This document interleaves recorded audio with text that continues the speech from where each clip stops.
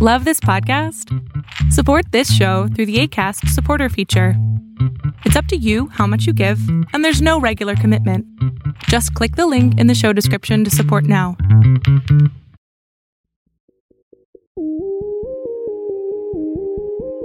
Hello and welcome to another episode of the Aranex Show, the podcast powered by Fathom World and hosted by me, Craig Eason. Later in the programme, we'll hear from Orestis Shinas from innovative ship finance firm HHX Blue, who has estimated for the EU-funded wind-assisted ship propulsion project the potential value of the technology markets for those systems as ships all around the world face the challenge of meeting the targets set for shipping's immediate carbon intensity reduction. So wind-assist technologies are already in the list of technologies that are promoted by classification societies, technical experts, etc., etc.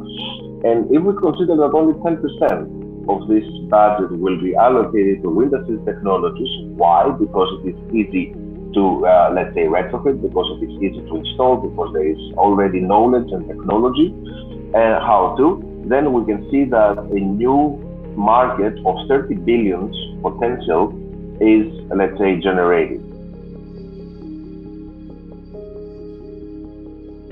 At Fathom World, I focus on the transformation of the shipping, maritime and ocean space, but undoubtedly one of the most exciting parts is keeping track of the changing technologies and solutions that are now becoming available to help shipping become a cleaner industry.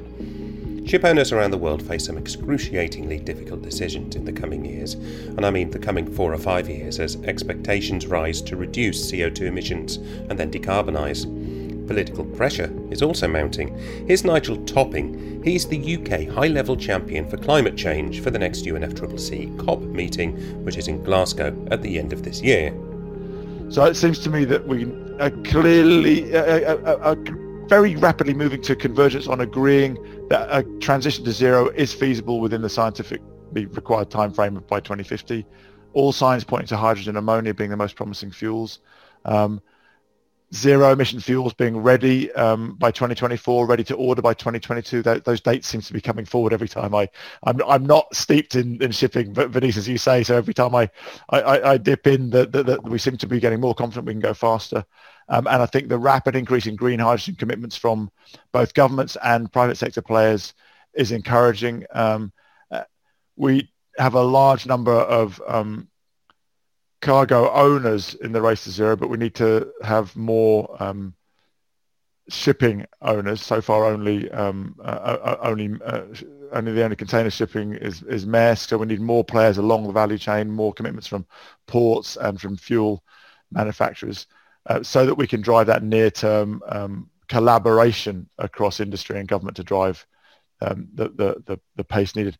Finally, long-term, we've got to have a level playing field, and that I think is going to mean that some sort of carbon levy or similar forcing mechanism, and there the IMO role is going to be critical. And the discussions at the MEPC in June on the proposals from the Marshall and Solomon Islands will be, I think, an important opportunity for the IMO to indicate its commitment to playing an active role in the transition to net zero. I know that a lot of people are looking to the IMO to show that leadership and are sceptical at the moment because they feel they haven't seen it. So I would encourage all governments to make sure that your IMO delegations are sending a clear message on the need for rapidly increased ambition. We can't continue to have one set of ambition communicated through climate ministries and a separate one through transport ministries. That's Nigel Topping, the UK high-level champion on climate change for the next UNFCCC COP meeting in Glasgow in November this year. He was talking during a World Bank webinar to explain 2 recent papers the bank has recently commissioned and published. One looks at the benefits of developing countries of a decentralised fuel network as shipping turns to fuels such as hydrogen and ammonia that can be made using renewable electricity and not the hydrocarbons of today, which are controlled by a powerful few. The second paper outlines the bank's views that shipping is heading down a dead end if it continues to order ships powered by LNG. This report is more controversial and has been criticised by groups who say that hydrogen and ammonia fuel and the engines that can burn the fuel won't be available in the short term. Nigel Topping sides with the World Bank perspective, but he also believes that countries, the UN member states that are also IMO member states, are under increased pressure in the face of the UNFCCC meeting to align their priorities. And that means making sure that what they say about decarbonisation goals in general is what they get their delegations to say at the IMO's MEPC, or Marine Environmental Protection Committee, meetings. The MEPC has been riddled with inaction in the past as delegations procrastinate on one theme or another over the last 20 years, but maybe things are changing now. Recently, both the UK and the USA have alluded to increased pressure on the shipping industry, an industry that has agreed to certain targets by 2030 and 2050, but which may soon find that those targets are just not going to be enough. The UK has said it wants to bring what it sees as its share of shipping emissions into its own greenhouse gas budget accounting, along with aviation's. And the US has reaffirmed in a recent World Leaders Summit its commitment to talks at the International Maritime Organization. So yes, the pressure and the rhetoric seem to be mounting. Since the Paris Agreement in 2015, the science has shown that even the sudden surge in acceptance of the problem has not resulted in enough action. So this year, despite the restrictions of the pandemic, we see the world looking at the next UNFCCC meeting in Glasgow, and it's seen by some as the most important meeting since Paris. Some of the papers from the IMO's June MEPC meeting include submissions about market-based measures from the Bahamas, the one that Topping alluded to, as well as papers on the two agreed measures to make initial curbs on shipping's emissions. That's the EEXI and the CII, the Energy Efficiency Assisting Ship Index, and the Carbon Intensity Indicator, as well as more acceptance of alternative technologies, especially as pressure may increase to strengthen that 2030 goal. Now, one such technology, of course, is wind assist solutions. These are a growing range of solutions which provide some additional thrust to an existing vessel, and these are the Flettner rotors, wing sails and kites that can harness wind and provide a vessel with a little push, thus enabling the vessel's engines to run at a more efficient power and reduce its emissions. If you look back in the Aronnax podcast archives, you'll find a number of interviews with companies that have been developing, testing and selling such concepts. There are now more than a dozen examples on commercial ships, some of which are subject to some additional research to achieve better understanding of the benefits, as well as a better way of estimating what these technologies can offer by way of fuel savings and reduced emissions for owners interested in new installations. But one of the issues with the WASP technology deployment is access to capital, both for the companies developing the technology and the ship owners interested in using them. I recently took part in a webinar organised by the Wind Assisted Ship Propulsion Project, an EU-funded project organised through the Interreg North Sea Europe programme, part of the European Regional Development Fund. The project has brought together universities, research groups and ship owners to not only test wind assist system performance, but to also look at how modelling of performance can be better developed, and then this modelling used both to assess the technology performance on a retrofit as well as the actual algorithms. In this way, the aim is to give better reassurance to ship operators that have an interest in applying wind assist technologies to an existing ship or one they want to order and have built. Wind assist technologies from companies such as Norsepower, Airseas, Anemoy, Econowind and others are still new, but they are visible demonstrations of how the industry is changing. But in order to convince ship owners and operators that these technologies can be applied, it needs both good data to show the expected results and a good finance model to show that the return of investment is valid. So as part of the webinar, I heard from Professor Dr. Orestes Chinas from alternative ship finance firm HHX Blue, who said that the regulations that have recently been approved, namely the EEXI and the CII, will be drivers for technology investment, and this could be good news for anyone with investment in clean tech. Allow me to remind you that the value of the assets, let's say the ships currently in the water, is around $2.2 trillion. And as per the current regulatory requirements, the ones that we expect to have in MEPC 76 and in the near future, almost 80% to 90%, depending on the ship type and size, will not comply with the regulations of EEXI, the Energy Efficiency Operating Index, and the Carbon Intensity Index. And this gives a huge, let's say, trigger for financiers and operators to invest in shipping assets again. And this is, this is also the outcome of the studies and the input that we get from classification societies, where practically 90% of the total fleet, of the existing total fleet, does not comply with the EEDI Phase 3 requirements. In this regard, bank lending and generally available capital for debt is decreasing from banks due to banking and financial regulatory, issues. So the leverage of the industry is still 50%. And that means, right now I'm talking about across segments and sectors. So, and that means that it is really challenging for ship owners capital in order to retrofit or to update the technology on board or to build new ships. And this is challenging. We have concluded an analysis that will be published soon, where around 300 billion is the cost of the estimated decarbonization effort in assets for the period 2025-2030. That is, the first period to the compliance with the 2030 goals of the IMO.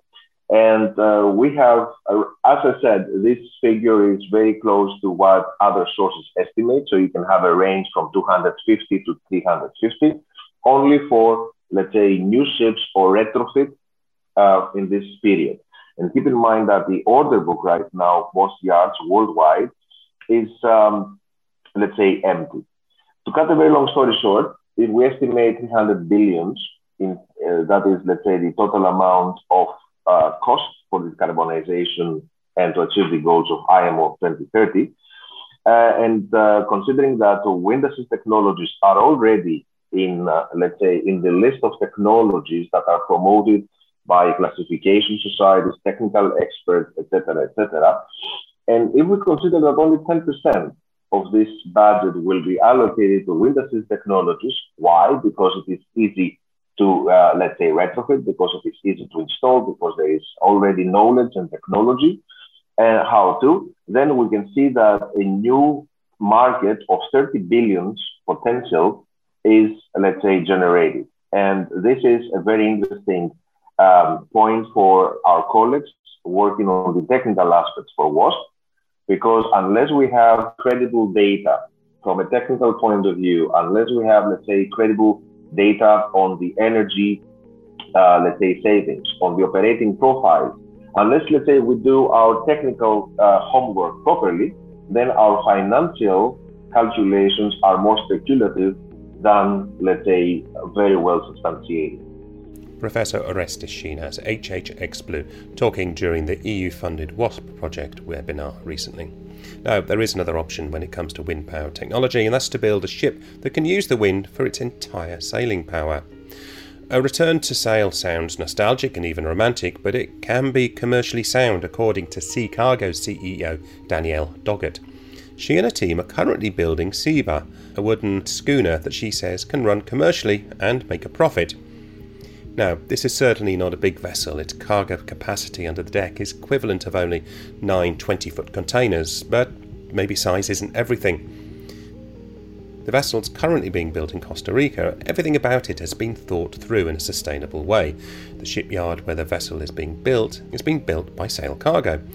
The ship will be ready to sail next year, so I caught up with Danielle and we'll have a full interview in next week's episode of the Aronnax Show. But here is what she told me about the start of realising her ambition. Starting this with next to no financial backing actually made it more necessary for us to have the answers to every single question, to have planned better, to have a stronger foundation, to have more have done more feasibility studies, to have everything figured out, because we needed our investors to trust us. It's not easy to say to somebody you've never met, please send $20,000 to this account in Central America where I'm standing in a field and we have nothing to show for it. So we needed to have those answers. It's something important that you've brought up is that we are a for-profit business model, while we actually do maintain a lot of non-profit organization goals and values, but that wasn't the point of this business. So we wanted to say exactly as you said, we can hold up our numbers and the it's a much smaller scale, but hold up our numbers and the numbers beside Maersk or any other for-profit shipping company. And we could say, look, we did it. We paid our taxes. We paid our investors. We paid our crew, and we did it carbon negative. And so that was very, very important for us to be able to say that. The Jungle ship being built in a wooden shipyard on the coast of Costa Rica. More from Danielle Doggett about the ship, its trade and her business plans in the next edition of the Aranex Show.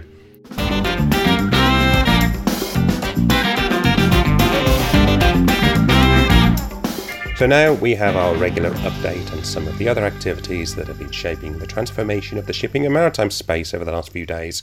Here's Nick Chubb from Theteus. Thanks, Craig. It's been a big week for technology funding. Singapore-based fleet performance startup Alpha Ori closed a $6 million Series A round, with ship owners Hafnia and BW Group leading the round. Alpha Ori develops fleet management tools that help operators to better manage their fleets. The startup surpassed 100 deployments in 2020, and this latest investment will help them fuel their growth. Also raising a Series A this week is Israeli startup Orca AI. The company has developed a collision avoidance system that uses computer vision to help bridge teams to make better decisions and ultimately to enable autonomous collision avoidance in the future. The $13 million investment was led by OCV partners, with Mismar Ventures and Playfair Capital also joining the round. Over in the UK, the Port of Southampton has announced it is deploying the UK's first private 5G network in a port. Alongside Nokia and Verizon, the aim is to create an ultra-low latency, high-security network to enable technologies such as IoT and edge computing that will improve the operation of the port. Coming back to Singapore now, and the Maritime and Port Authority has announced a new $90 million fund for a maritime decarbonisation research centre that will be set up in the city. Corporate partners, including BW Group, Eastern Pacific, Ocean Network Express and BHP, to name a few, are each chipping in around $7.5 million to be part of the programme. MPA Singapore is going to match their contributions. We just launched a new report on Singapore as a maritime technology ecosystem. One of the key findings is that technology spending is set to grow from 11% of the country's maritime economy to 20% over the next decade, with digital technologies becoming a major source of growth for the country's maritime industry. The 44-page report, which was sponsored by Startup Wharf and Inmarsat, is available to download for free from our website. Nick Chubb from Theteus ending this episode of the Aranex Show. And on a final note, if you like this podcast, and I really hope you do, I really would appreciate it if you could rate it and share it and kind of give it a thumbs up. Such small acts do nothing more than make me feel good and reassure me that people want what we can offer. And I'd also encourage you to visit the Fathom World website, where you can read more on the stories I cover on the podcast, and where you can also subscribe for our ever popular but occasional newsletter. Until the next time, goodbye.